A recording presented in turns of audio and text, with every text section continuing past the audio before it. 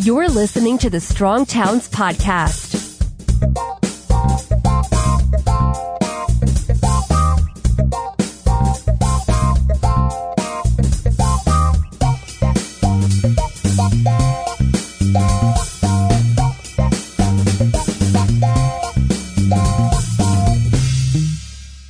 Hey everybody, this is Chuck Marone with Strong Towns. Welcome back to the Strong Towns Podcast.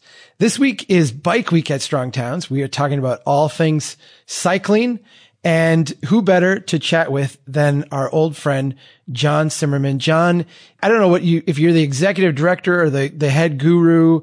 You're the guy who founded Active Towns. And yeah, I tend to just call it that. Founder. I'm not big into titles either, but sometimes you got to have them for, things like this. So John travels around the country sharing his love of all things active.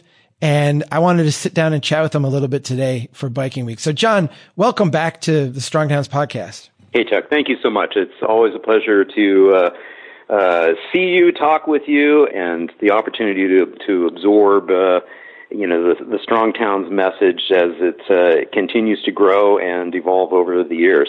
Well, likewise, we've had a lot of fun. You're one of these guys who got a hold of me very early on in Strong Towns and kind of, pushed me a little bit to keep doing, what we were doing. And you were a big part of helping us figure out how we could best serve the world. And so, yeah, I love chatting with you too. I really appreciate it. Well, thank you, Chuck. And I can remember back to some of our early conversations, including when I came to visit you there in Brainerd. And, in that conversation, we talked a little bit about, what it takes to, make a community a more walkable, bikeable place. And one of the things that I mentioned to you at the time was, get out there and do it.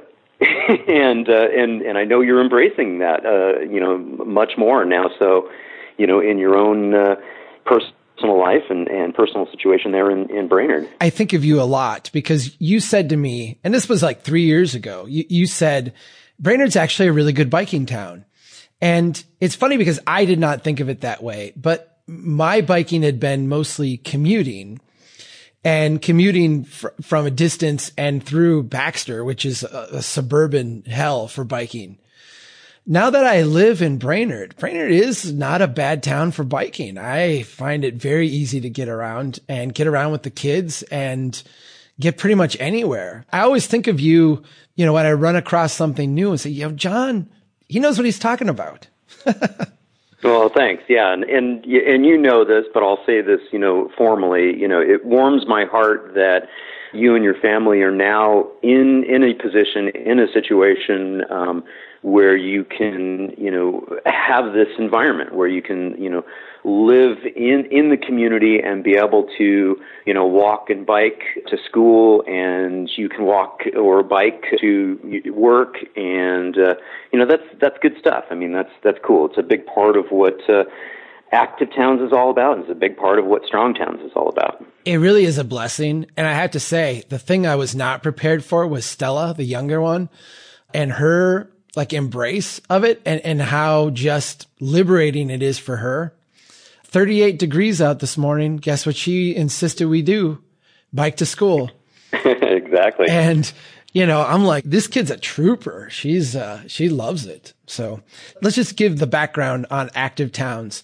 Talk a little bit about the organization, what you're trying to do and how you go about doing that. It originally started, I incorporated in the 2012 timeframe as Advocates for Healthy Communities. That's our formal 501c3 registered, name.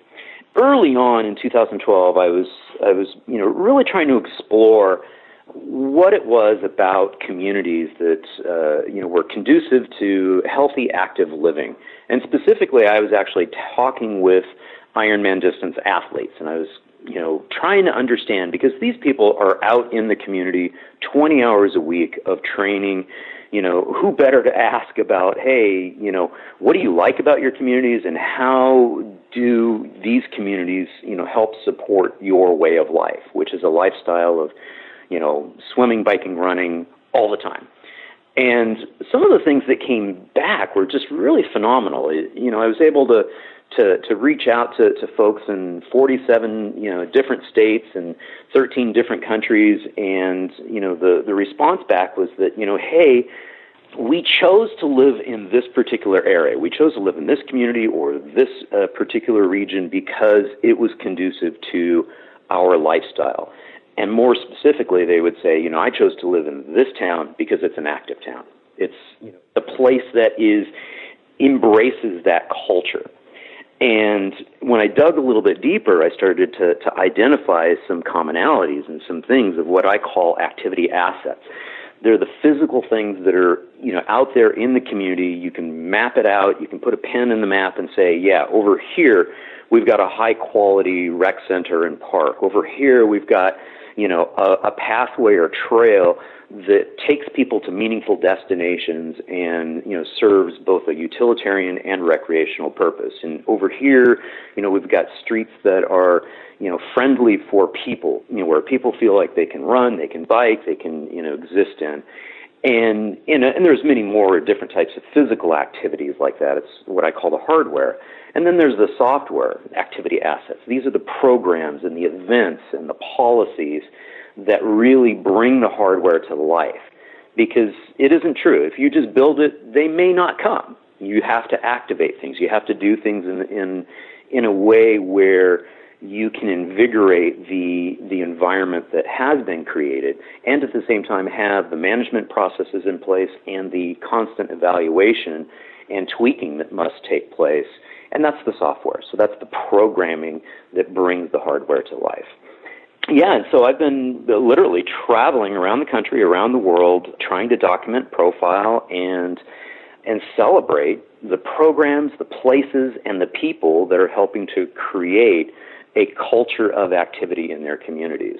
And about a year ago, I started to delve into the world of filmmaking and trying to tell that story, hopefully, eventually in a compelling way that will resonate outside of, our echo chamber. And you know what I mean by our totally. Echo chamber. Absolutely. Of people we run into at this conference and that conference, and hopefully permeating into, the general population of trying to educate about the possibilities that are out there and giving folks an opportunity to maybe start to embrace a different lifestyle, a different way of life. Just like you and your family are now embracing, a different lifestyle, a different way of life. So that's kind of where we're at right now is trying to take on the really, really big challenge of creating content and distributing content out into the masses and hopefully generating more enthusiasm out of doing a better job of creating place that, encourages healthy, active living. You and I are good friends with one of the nation's premier planners, urban designers, a guy named Victor Dover.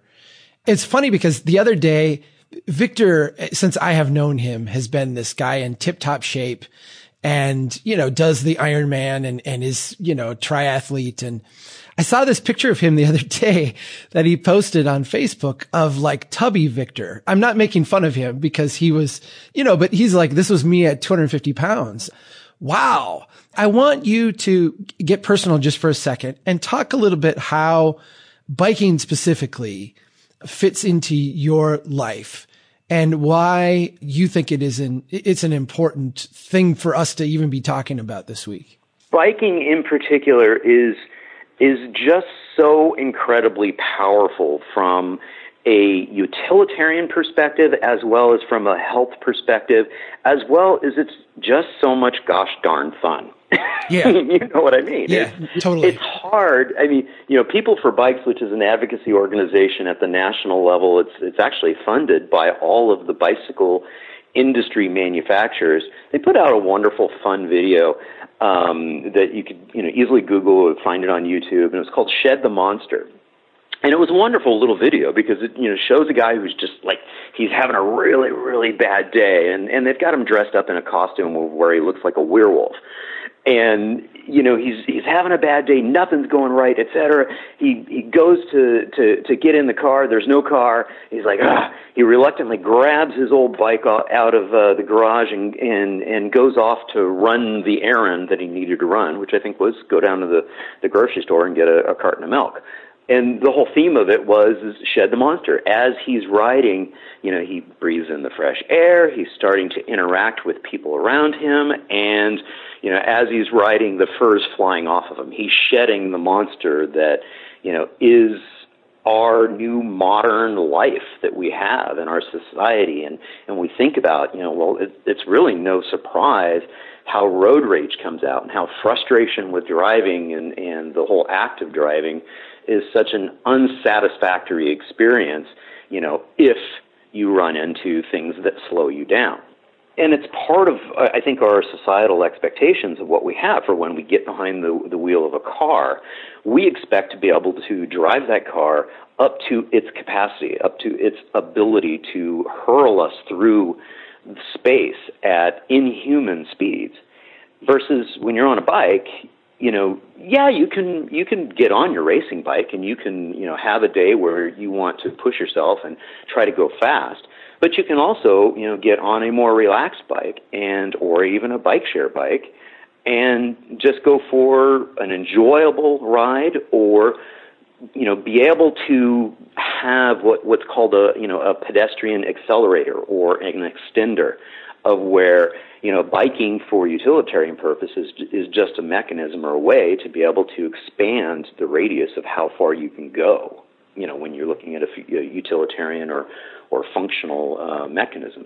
And I'll use my morning as an example. I strolled out of the condo and checked out a bike share B-cycle bike and, rode on a whole bunch of different facilities, which we can talk a little bit about later. But the bottom line, I was able to, after 10, 15 minutes, be able to ride all the way to the Austin Convention Center to attend the morning sessions for the South by Southwest Eco Conference that's going on this week.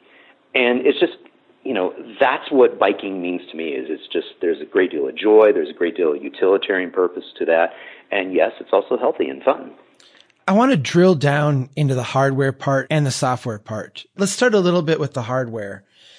My city just went out and for $500, there's two sides of this because it took them 3 years to figure out to do this, but they eventually spent $500 on paint and they put Sharrows in all over the place. Sharrows are like the starter edition of bike infrastructure.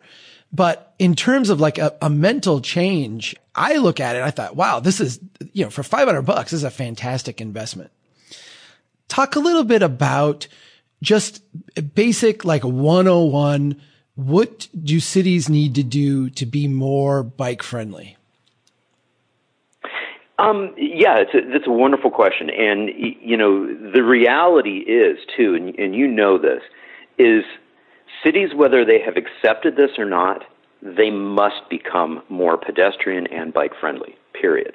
If they wish to be competitive and successful in the future, in the new economy, be able to address what, quote unquote, the younger generations are expecting and wanting out of life, you actually must be that, because there's just not that same relationship with traditional, automobile ownership.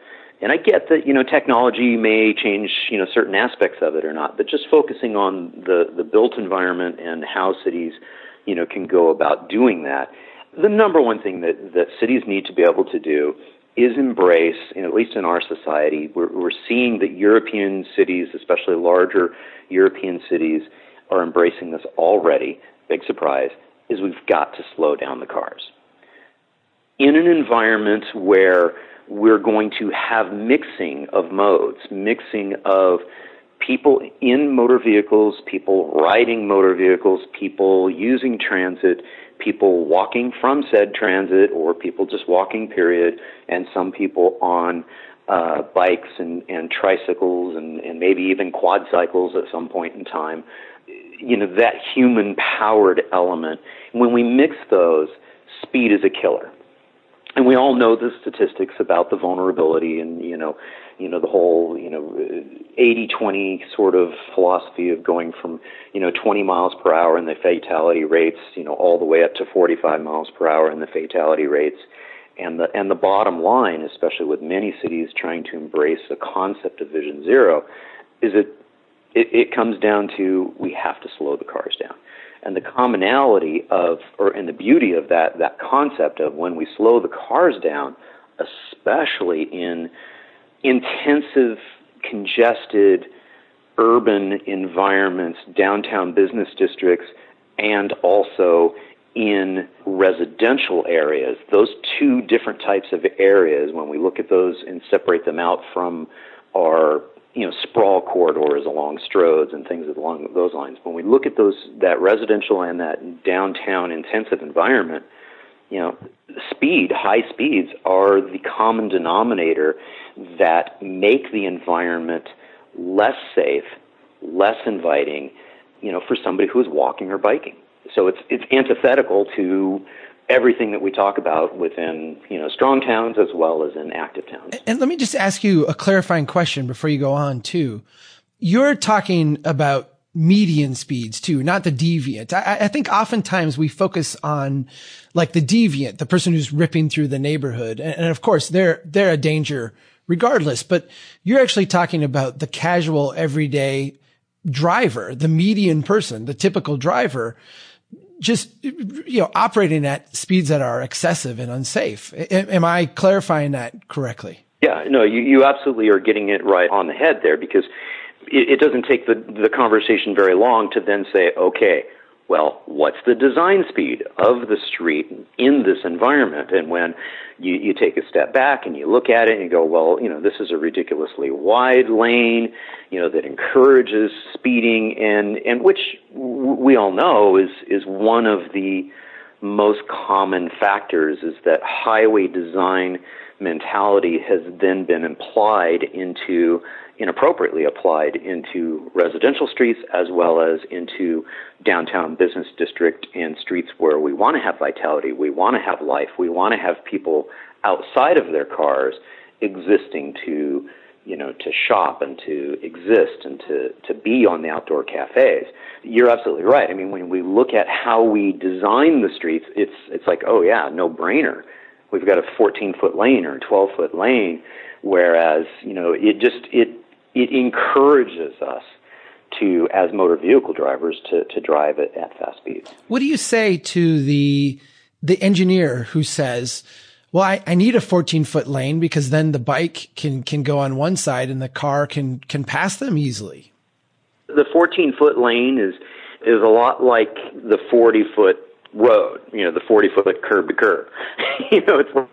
It's a really, really difficult, width to deal with. And I think what we have to do is we have to bring the discussion around to common sense and understanding, and we know that common sense is not common practice, but bringing the discussion around to, well, what would you feel comfortable with your daughter riding on? And it might be that, a 14-foot lane, we have to put these things in context. It's probably not the measurement that matters, it's the behavior that matters in that environment. So if it's an environment where, again, the prevailing speeds are at lethal levels, you're not going to feel, comfortable riding to school with your daughter if, folks are buzzing by you at ridiculously high speeds. You might get one every once in a while, and you're like, hey, waving at them, and if it actually turns out to be somebody that you recognize, you sort of have the eyes on the street, and it's like, hey, dude, slow it down a little, man. Or people, in communities, they start then saying, what, we do have an issue here. We have speeding in our residential neighborhoods here, and they start putting out signs, drive as if your children, play here, live here, etc. And then people start, speaking up about, their communities and their downtown environments and saying, what, we got to slow the cars down. This is killing our environment here. So a lot of it is awareness, Chuck. A lot of it is, And that's what I'm trying to do with the Active Towns Initiative is to try to tell the success stories that are out there and do so in such a way that it resonates with and the average ordinary person that, doesn't think in terms of, the acronyms that we use and our language, they're not going to know what a STRODE is. Right. You know what I mean? Yeah, yeah. So it's got to resonate with them personally. And what they can tell you is, I don't feel safe walking or biking in my community because people are driving too fast. And so you take it at that common denominator then and say, okay, well, what can we do to help make this a more inviting, safer environment? And then you can start looking at your palette of choices. And maybe it is redrawing lines on a 14-foot lane. Maybe it's, taking a look at a corridor, taking a look at an entire network and saying, well, how do we have, how can we cobble together a combination of maybe some streets have absolutely no infrastructure on them and maybe they don't need them. Maybe they're a quiet residential street and quite comfortable to ride on. Maybe some streets are going to be a little wider and be able to provide the opportunity to, put a bike lane in. Maybe, ideally a buffered or a protected bike lane. Maybe even a parking protected bike lane. And what's really wonderful about what we have seen, and you'll know what I mean by this, in the last 5 years, there's been this explosion of what we're calling tactical urbanism. There's this explosion of demonstration projects, of being able to pull out to and help and have engage the community and help them design what their neighborhoods could look like. Maybe even pulling in some hay bales or some potted plants and say, well, let's get a feel for what it would look like and what it would feel like if we had a protected bike lane in our neighborhood, in our downtown area. What would it look like? What would it feel like if, this parking spot was replaced with, a parklet or, cafe seating for the cafe across, right there across the sidewalk. So that's, I think, one of our real exciting things that has, really emerged and taken hold of in the last 5 years, and many folks are doing it. The Better Block folks are doing things of that nature, and Tony and Mike Lydon with the Tactical Urbanism book, are a big part of that movement.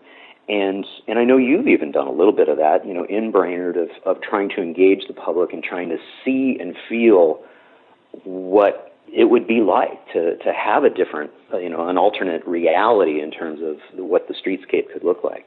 And be able to see streets as places versus just conduits or a traffic sewer, going through. So less of an emphasis on trying to get people through places quickly, and more of an emphasis on safety and enjoying the experience. And maybe even, in the case of like a downtown area, it's not to flow through; it's to flow to as well. When they put the sharrows out, and it just occurred to me as you were talking that maybe we should explain what a sharrow is. In our case here, it was just like it looks like a sergeant stripes. It's like 3 little stripes on the street with then like a painted biker on it. It's a relatively common thing. And I think that, even brand new listeners, to the podcast that, maybe this is the first time they're hearing a sharrow. Now that you've described it, with the 2 chevrons and the painted, stencil of a bicycle there, they've probably seen them. And you're absolutely right. It's like the starter thing. Now, what's important to understand is that there's an inappropriate use of that particular application. The interesting thing to me when they put them in was the reaction of some of my neighbors. I love these people. They're beautiful. 3 months in this neighborhood, we've gotten to know a lot of people. But the reaction was kind of like, I'm not sure, I'm not sure I like this. The other counter reaction that I saw was, since I've been biking a lot, and every day in this neighborhood, all over the place, I'm the only one that bikes in the street. Everyone else, and except for my kids and me, everyone else bikes on the sidewalks. Talk a little bit about the sharrow, the reaction, the sidewalk biking. When you would look at a place like that, what is your diagnosis of that? Well, it's a mixture of things. A lot of it is confusion. A lot of it is not understanding. And a lot of it is self-preservation from some people's perspective in terms of, no, I'm sorry, even though Chuck is out there and riding his bike with his daughters, and I'm not comfortable there, and I'm going to be on the sidewalk over here. And I don't have a problem. I'm not a fundamentalist of saying, well, the bikes must be on the road. They are transportation. I don't buy into that whole mentality. I'm not that fundamentalist about such things. What matters most to me is that we put it into context and we make sure that it makes sense when we talk about this concept of creating an environment that's going to encourage healthy, active living and sociability. And, stenciling a Sharrow on a 35 to 45 mile an hour road, that's not appropriate. That's a cop-out. That's basically saying, hey, we got this good luck, road here, and, it's like, here, you guys have been screaming at us, so here, we'll throw you a bone and stencil it down there. And the message, the Sharrow, the message is that, hey, the bikes can use the full lane. The bikes can be in this lane.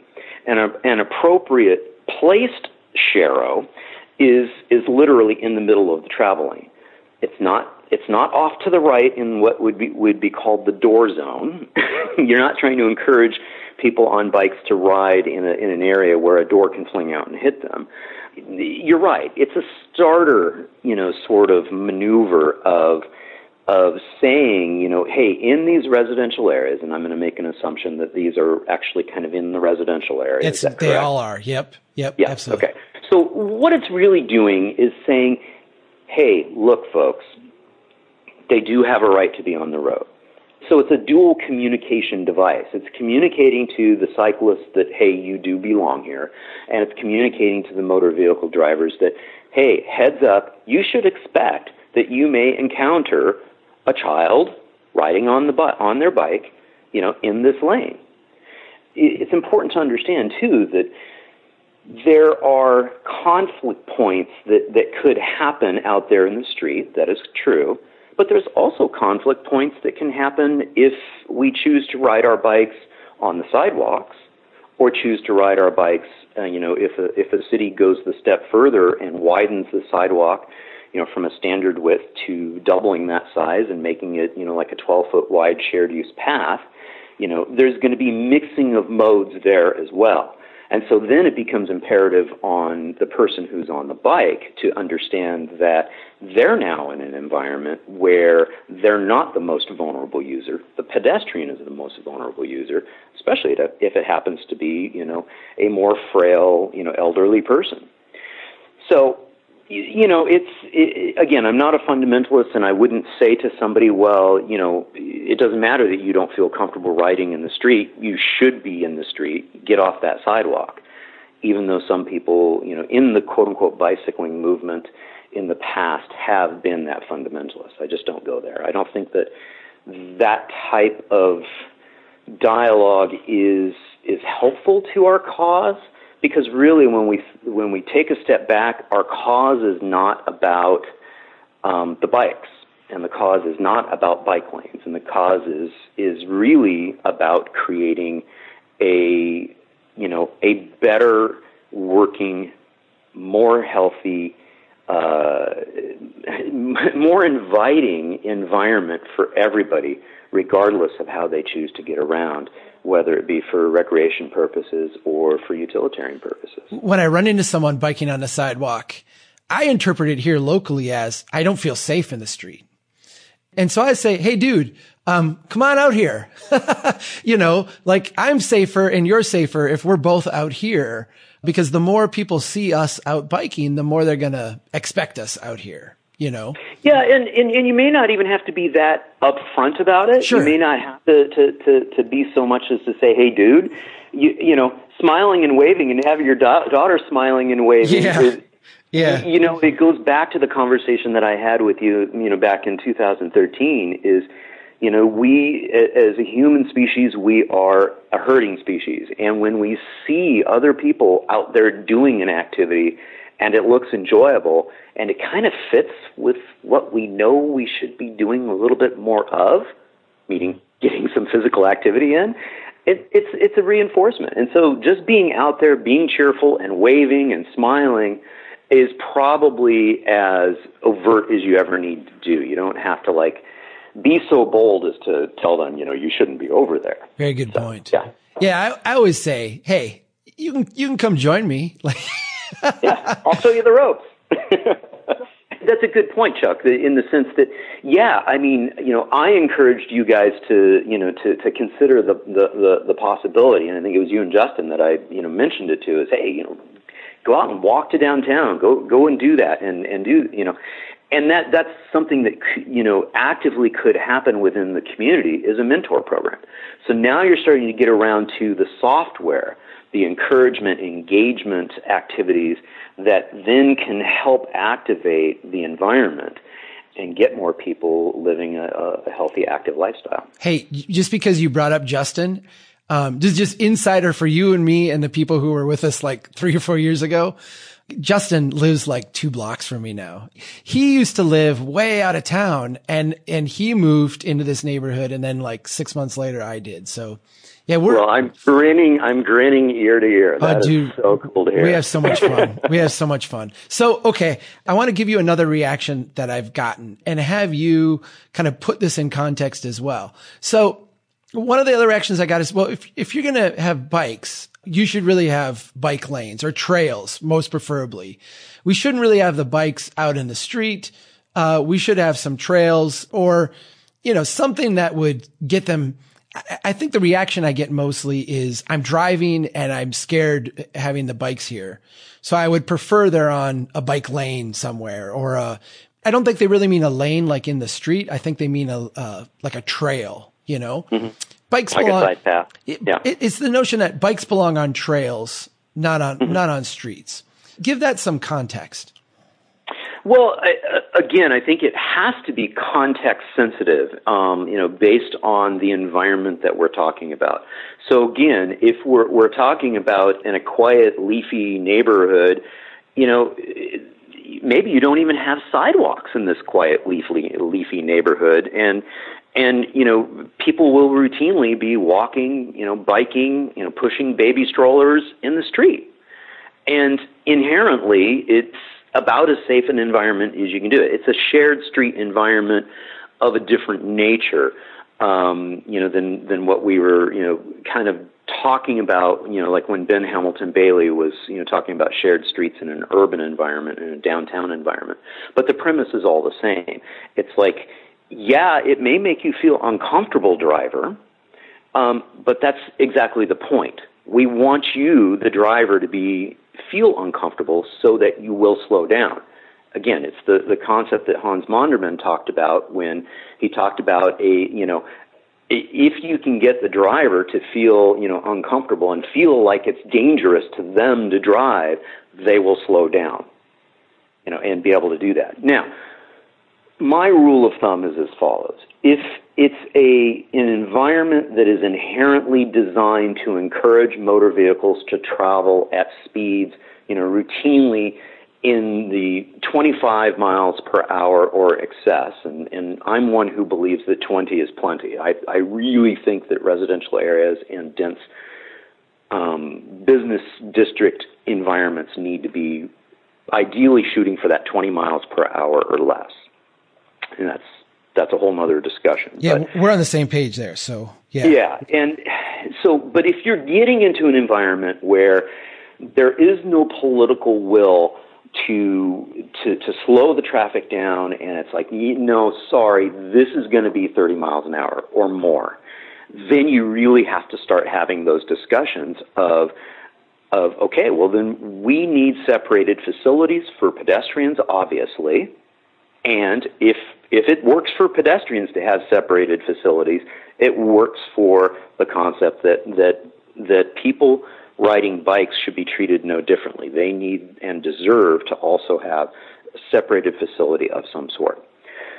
Again, the new sort of standard approach or baseline in terms of what is acceptable is starting to be what's called a buffered bike lane or a protected bike lane. whether that's protected with some planters or a hard concrete median. God forbid if we have to keep putting more and more of the white plastic sticks up, but or parked cars. If it's a street where they're just like, hey, we're not giving up our parked cars, great. Don't mind, we're just going to scoot your parked cars closer to the travel lanes, because guess what? We also have a speeding problem on this street. We really do need people to drive more carefully and more slowly and be able to create a protected bike lane and be able to do that. So getting to the mentality, though, of, hey, bikes should not be allowed in the right-of-way at all, and they really should be over on side paths and other multi-use paths that are created. It's like, hey, great, you've got the money to do that, then do that. But I don't know very many, communities around the United States that have the ability to do that. Routinely in the Netherlands and in Denmark and in Sweden, and Laura and I had the opportunity to ride some of these through between these cities. There would be wonderful side paths that would go, many kilometers from city to city, and we were able to travel around, quite extensively, coupling together transit rides and then get out on the Bromptons and ride, from one city to the next, and be on a completely separated path. Once we would get into the city center, then you had a mixture of shared streets, the slow speed, shared environments, shared oftentimes with cars and bikes, and those are considered bicycle priority streets, usually, designed and signed at a 30 kilometer per hour speed. And then, sometimes it was shared with pedestrians as well, so all three modes, in there, with sometimes even transit thrown in as the fourth mode, going through that corridor.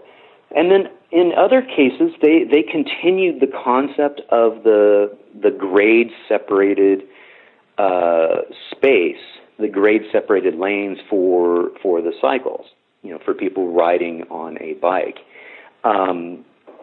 So the bottom line, Chuck, is that there's so many different ways to approach this, but if we go back to the common denominator of what can we do to calm the motor vehicle traffic speeds, make this a safer environment, a more welcoming environment for everyone, and so if we use safety and attractiveness and making a welcoming, inviting environment for everyone, I think that's a good kind of bring us back to reality before we start having this bikes versus cars argument.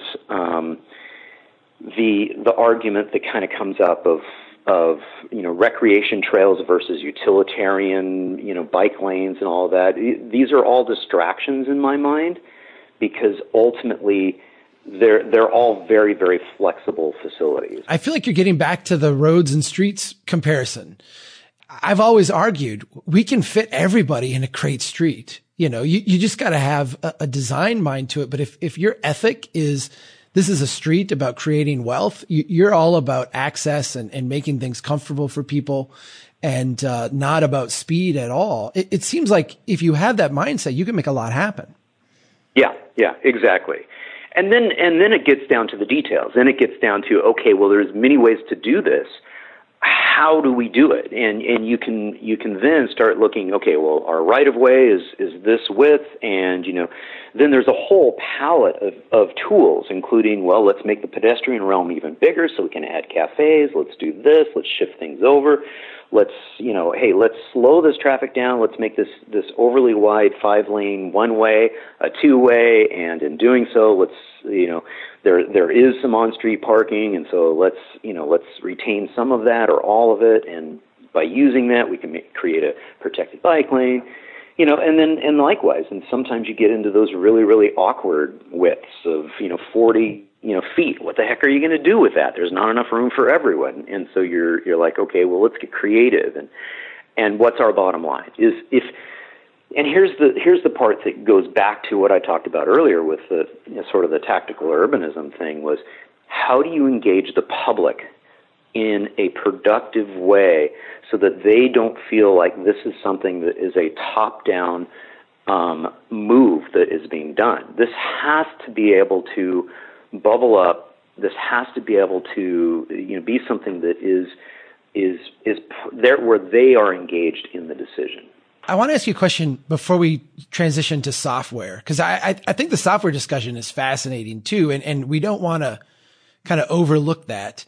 I want you to contrast biking in a place like New York City or, Austin if you want, or Vancouver, where I think for a lot of us, we look at it and say, wow, they've got it figured out. But anybody who's been to these places knows, it's contentious there. It's difficult there. Yes, there's some great bike networks and they've really done a lot, but these are not maybe the utopias we think. And then contrast that with some of the other end of the spectrum. I mean, I would say a place like Brainerd, where we've given very little thought to bike systems, but actually, as you pointed out to me, and I've kind of affirmed here, it's actually kind of a bike friendly place. It actually works pretty well. And boy, if we just had a little bit of a different ethic, it would be a bike mecca kind of place. Can you talk a little bit about what we can maybe learn from these different environments, and I think maybe humble ourselves and learn those lessons from each other? Yeah, I think one of the most important things that we can try to remind ourselves with is that we don't need to make this more complicated than it actually is. And to use the example of a smaller city or a small town, and they're just like, they're flabbergasted. What do you mean bike lanes? Is to realize that prior to there being 2.5 motor vehicles in every household, a lot of how we got around in these smaller towns was to walk and bike. And so we have to understand that a part of the fact that this isn't all that, massively foreign, somebody who is, 40 plus, 50 plus, when you're having that discussion, especially if they're the ones that are just beside themselves and hurling vitriol at the public meeting about the concept of putting in a bike lane, it's like, well, wait a minute, guys, time out. How did you get around your town where you grew up? And more than likely, they're going to say, yeah, I jumped on the bike and I walked and, I got around, Why? Because the reality of the United States that existed before we kind of went on this horizontal expansion is that we did get around. That was commonplace. And I guarantee you that was a big part of how people got around in Brainerd, too. So what's happened with our sort of automobile orientation as it's been applied with a paintbrush across large and small cities and towns is that we've created that expectation that we get in the car for every trip, no matter how short it is. And that's unfortunate because it's not necessary. So for the smaller towns like the Brainards and the cities like that, when I kind of roll up onto town, I pull out my folding bike and I go for a bike ride, and I'm like, wow, these are some quiet residential streets and some wonderfully, wonderfully comfortable downtown-oriented streets. And really, my only big problem is this massive Strode that cuts through the middle of it. And the only thing I want to do on that street is pretty much figure out a way to get safely across it. And then once I'm safely across it, then I'm, off into, another environment. We contrast that with the big cities that you're referring to, where it's much more active, it's much more dense, there's much more, vitality and things going on. And if every single person that needed to get anywhere were to get into a single occupancy vehicle to do their deeds, whatever they are, we'd have mass chaos and mass, congestion and gridlock. Much more, and I know everybody thinks we're in gridlock now, but just imagine what Manhattan would be if nobody were walking. A place where, the people taking transit and people walking and biking outnumber people in single occupancy motor vehicles by many, many, many fold. So, yes, you are seeing the the trend in our larger cities as well as our emerging and regenerating cities, cities everywhere from Buffalo to, we just saw Detroit recently, these cities where revitalization is coming back. What we're seeing is the leading edge of that revitalization is also including the walking and biking as part of it, and the transit as part of it as well. It's not being this vibrancy and this revitalization of the cities, big and small and medium size, are around this concept that it's not going to be about the single occupancy vehicle. I want to talk about software. Planners and engineers like to focus on the hardware because they like to just build stuff. But I can't agree with you more. Unless you activate people, unless you kind of change the conversation, it's not going to happen. I want to start with this though. I mentioned Victor earlier. What a beautiful man.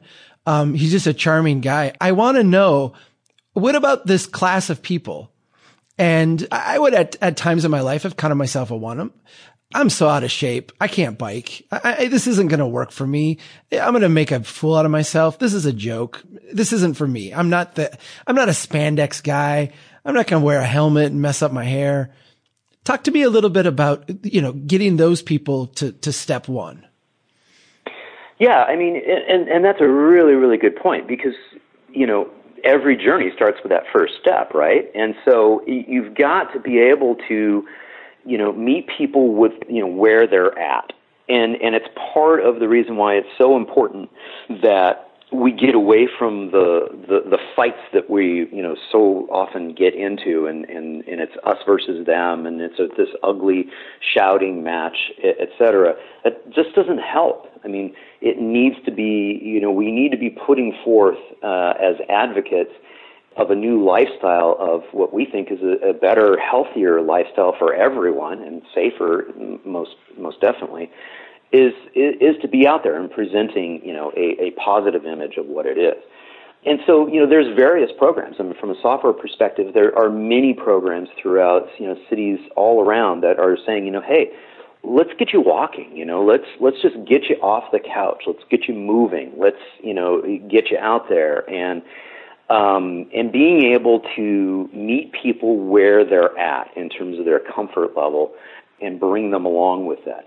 And honestly, sometimes, Chuck, it's the kids that help bring their parents along. Oh, yeah. And you know exactly what I'm saying. There's no doubt. Yes. Stella's like, we are biking to school, Dad. I'm like, okay, we're biking to school. Let's go. Yeah. And so it's as simple as, I know we're primarily talking about biking, but, it could be like, a Couch to 5K encouragement program that gets people moving. And then once people are moving, then other opportunities start opening up. And I know this kind of resonates with you as well, because I know you're tracking your steps too, and you're walking as much as you can, trying to get more steps in. That's definitely part of the software picture.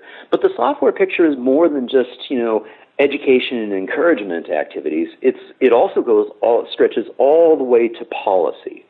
It's like, what does the city consider when, what's the blueprint as to how we're going to do things? Are we going to start addressing our destructive zoning approach at things? Are we going to start addressing what our minimum speed limits are? And are we going to start embracing, a concept of considering, safe and inviting all ages and abilities facilities whenever we build a new street, whether you call that a complete streets policy or whatever, and fully knowing that you and I hate the concept of a complete street applied to a road or a stroke, because then you just have a complete disaster. Unless, they use that policy to say, yeah, we've got to cobble enough money together through however we're doing this to do it right. And if that means this is an unsafe environment to put a person, an 8-year-old on a bike, then let's figure out, what we can do, whether it is a side path or an alternate route, or use that money, to be able to, do a creekside, pathway that connects to the elementary school, which connects to the downtown, which connects to, the residential areas, et cetera. And, even better, fix those zoning laws so that we have less of that designation of separated areas where, people are going longer distances, traveling longer distances. So yeah, those are all parts of the software. It's the policies, it's the programs, it's the signature events that encourage more people to get out, like a turkey trot, or a community bike ride. So yeah, so that's all part of the policy or the programming, which is the software, as well as what we were just talking about earlier in terms of how do you engage the public in a more meaningful manner to get them, active in making decisions about what their environment will look like, what their communities will look like in the future. That's software. Let's say that I'm a person who has moved to a new neighborhood. Let's even say, just hypothetically speaking, that I'm like a conservative, rather kind of introverted Minnesotan type of person. But I really enjoy biking and walking, and I would really love to, if more of my neighbors felt comfortable biking and walking. What would you say a person like that, some things they could do to not running for council, not changing laws, not getting grants, just normal everyday behavior? What kind of things can people do to create a culture of biking and walking in their neighborhood? Do it. Yeah. Absolutely. Get out there, do it conspicuously. I think that was the word that I used in 2013 with you, is do it in such a way that, people notice and, you wave and you're out there enjoying it. So that's kind of the daily thing. Invite a friend, engage somebody else, somebody who is, suffering from high blood pressure or is stressed out, et cetera. Take them for a walk, take them for a bike ride, make it enjoyable. Don't drag somebody out in an environment where you may feel comfortable, but suddenly that you realize, oh my gosh, this is scaring the living daylights out of them. Make it a pleasurable experience. And then, from a less frequent, not so much of a daily thing, but start getting engaged, start caring. Sort of the double entendre that I think of when I think of active towns is, yeah, you're physically active, you're out there, living an active lifestyle, but in doing that and doing so conspicuously, you're integrating and you are having the opportunity to socialize with other people and things of that nature. So you're starting to also become active socially, and that can easily lead to that engagement aspect of get involved and speak up, at open houses and community meetings, and when it's appropriate, when things start coming up in terms of bonds and political things, of saying, no, this really does matter to us. We want to slow down the traffic speeds in our neighborhood, or we want access to safe and inviting activity assets, including pools, parks, rec centers, pathways, and safe streets as places. I've got two questions for you to finish up. The first one is, do you always wear a helmet, or are there times when you do and times when you don't? Generally, when I'm commuting, I do not. I'm going 8 blocks to the grocery store. I'm going, half a mile to work. Stella does, but I don't. But if I'm going like a long ride, like I'm going to, bike 10 miles, 20 miles, more, I will put on a helmet. Tell me your reaction and what your kind of approach is. So my approach is more of a pragmatic approach in the sense that, just as an example, I've been on, 20 bike rides this week already, and it's only Wednesday. the beauty of going back and forth to the conference and coming back for a lunch and then heading back to the conference again. I haven't worn a helmet yet. So it's a 2-mile trip, but it's very much in the context of, I know that my route is taking me on a whole wonderful, complex network of routes, and I think it's worth talking about the route just after I say this. But I know that it's a relatively safe route. I will be on some streets where I share the lane with a car, and I do have a protected bike lane, both concrete, curb protected as well as protected with parked cars, all the way to the convention center and back. So I haven't felt the need, but every single time I'm on my racing bike and I know I'm going to be traveling myself, at speeds in excess of what my body is designed to handle if I crash, if I fall down, I'm absolutely wearing my helmet. And I have had a high-speed crash in the past where, a car has, T-boned me in an intersection where I was traveling at in excess of 25 miles per hour and he was traveling in excess of 25 miles per hour, and I was lucky to live. So I understand the value. I also understand the value of me walking down, getting on the B-cycle bike, riding on the little trail that, is outside of our, little dirt trail outside of our condo here, which is a feeder link to the main recreation trail that goes around Lady Bird Lake. I ride that for about 0.2 of a mile, get onto the Pfluger Bike and Pedestrian Bridge and go over that, which gets us to the other side of the lake. I'm able to get onto a paved multi-use path that leads me to a quiet street, go up that quiet street. I feel comfortable. Most people are behaving themselves as they're driving through there. Before I know it, I'm on a wonderful downtown facility, which is a protected facility, a protected bike lane. I'm able to go there. So it has to be something that it's a personal decision, Chuck. It has to be something that's based on your skill base, your level of comfort, and where you're at. I'm not a fundamentalist. I don't tell everybody. I don't shout at people, hey, you should be wearing your helmet. I didn't even take my helmet to Europe. I traveled with my folding bike, and so, I rode around Europe for an entire month and didn't even have a helmet with me. Was that pretty common over there? Oh, yeah. Yeah. Yeah, absolutely. And it varies based on where you're at. I mean, in Amsterdam, I would say, I hardly saw any helmets whatsoever. In Copenhagen, I saw a few more. In Switzerland, a lot more. In Germany, France, more. But, it really depends. I never felt unsafe, but I did really careful route planning. And if I did find myself in an environment where I did not feel comfortable, given my level of vulnerability, and check my words there, Yeah. I got off that route. I took the lane or whatever, but I didn't want to stay there and have my exposure be any longer than it needed to be. I found a better route. Yeah. Okay. Final question. And I want you to limit yourself to North America. Yep. There's somebody listening here today.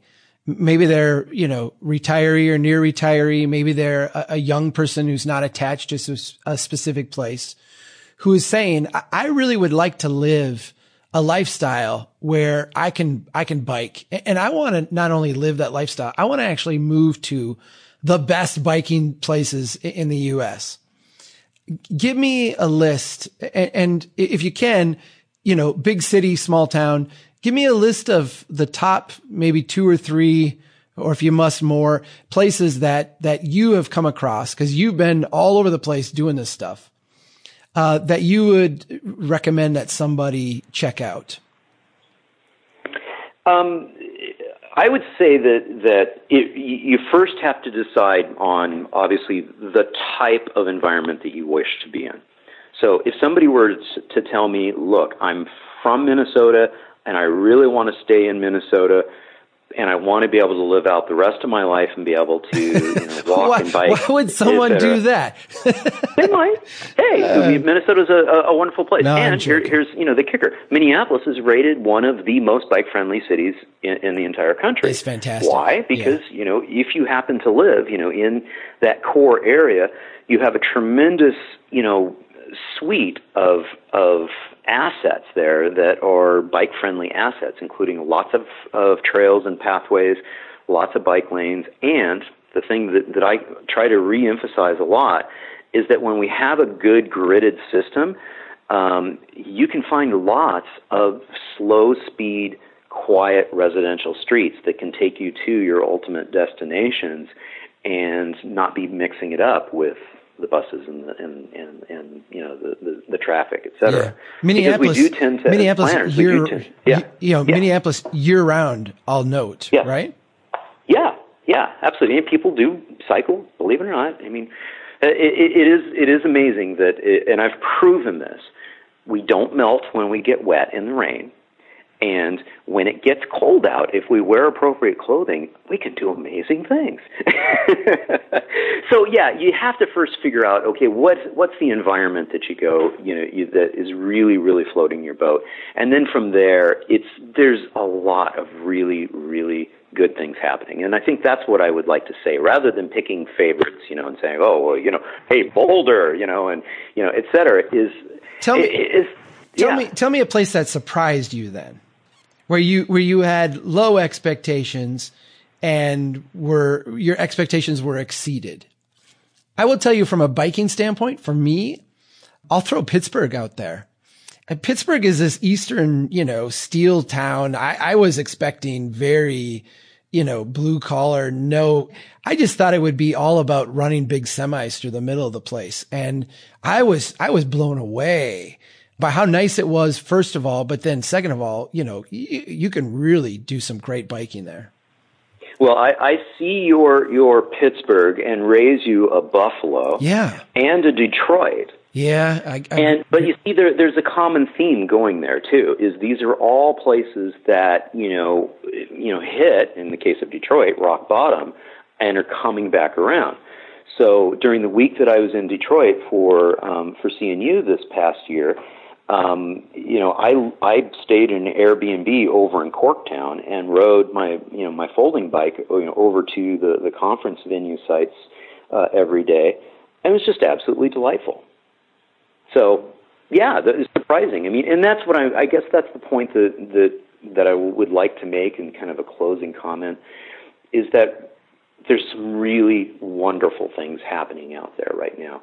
And many, many cities, even small cities, even Brainerd, Minnesota, is out there trying to transform the environment to be more people-oriented and to be more like a strong town. And in doing so, they're going to be more like an active town as well.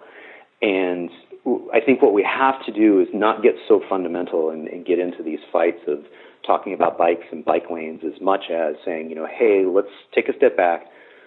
Let's engage the community. Let's find out what our common denominators are of commonalities. And it's usually going to be, hey, how can we make our community, our residential areas, our business districts safer, more inviting, more successful, more vibrant. And it almost always means you need to make it more attractive for people. Do that, then you can be more creative in terms of what that actually looks like, in terms of, is there a bike lane, or is it a shared space, or whatever it may be. John Simmerman, you can find him at activetowns.org. Get a hold of him. He does an Active Towns tour. You can contact John. He'll come to your town. He'll come and give a talk at your place. I've spoken with him at conferences. He has a great presentation, gets everybody excited about this stuff. And it's, as you've heard the last hour, it's very accessible. John, I love you, man. You're a great guy and I love what you're doing. And I just thank you. Anytime I run into someone who is passionate about the pursuit that they're doing, it's like I found a kindred spirit, and I just love spending time with them. So thank you for all you do. And thanks for chatting with me. Hey, Chuck, thank you so much, and likewise, right back at you. And I know I'm going to be seeing you here real soon. You're going to be in Austin on October 26th. I am. I can't wait to see you.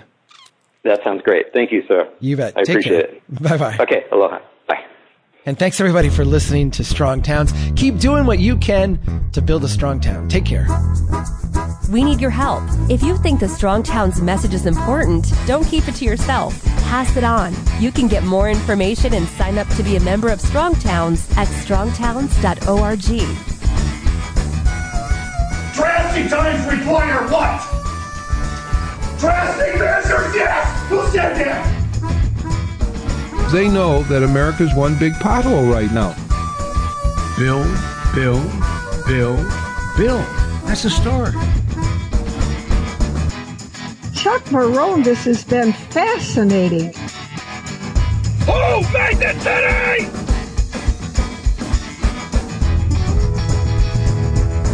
I like you. I like your vision of the world. the United Nations Earth Summit, Agenda 21. Yeah.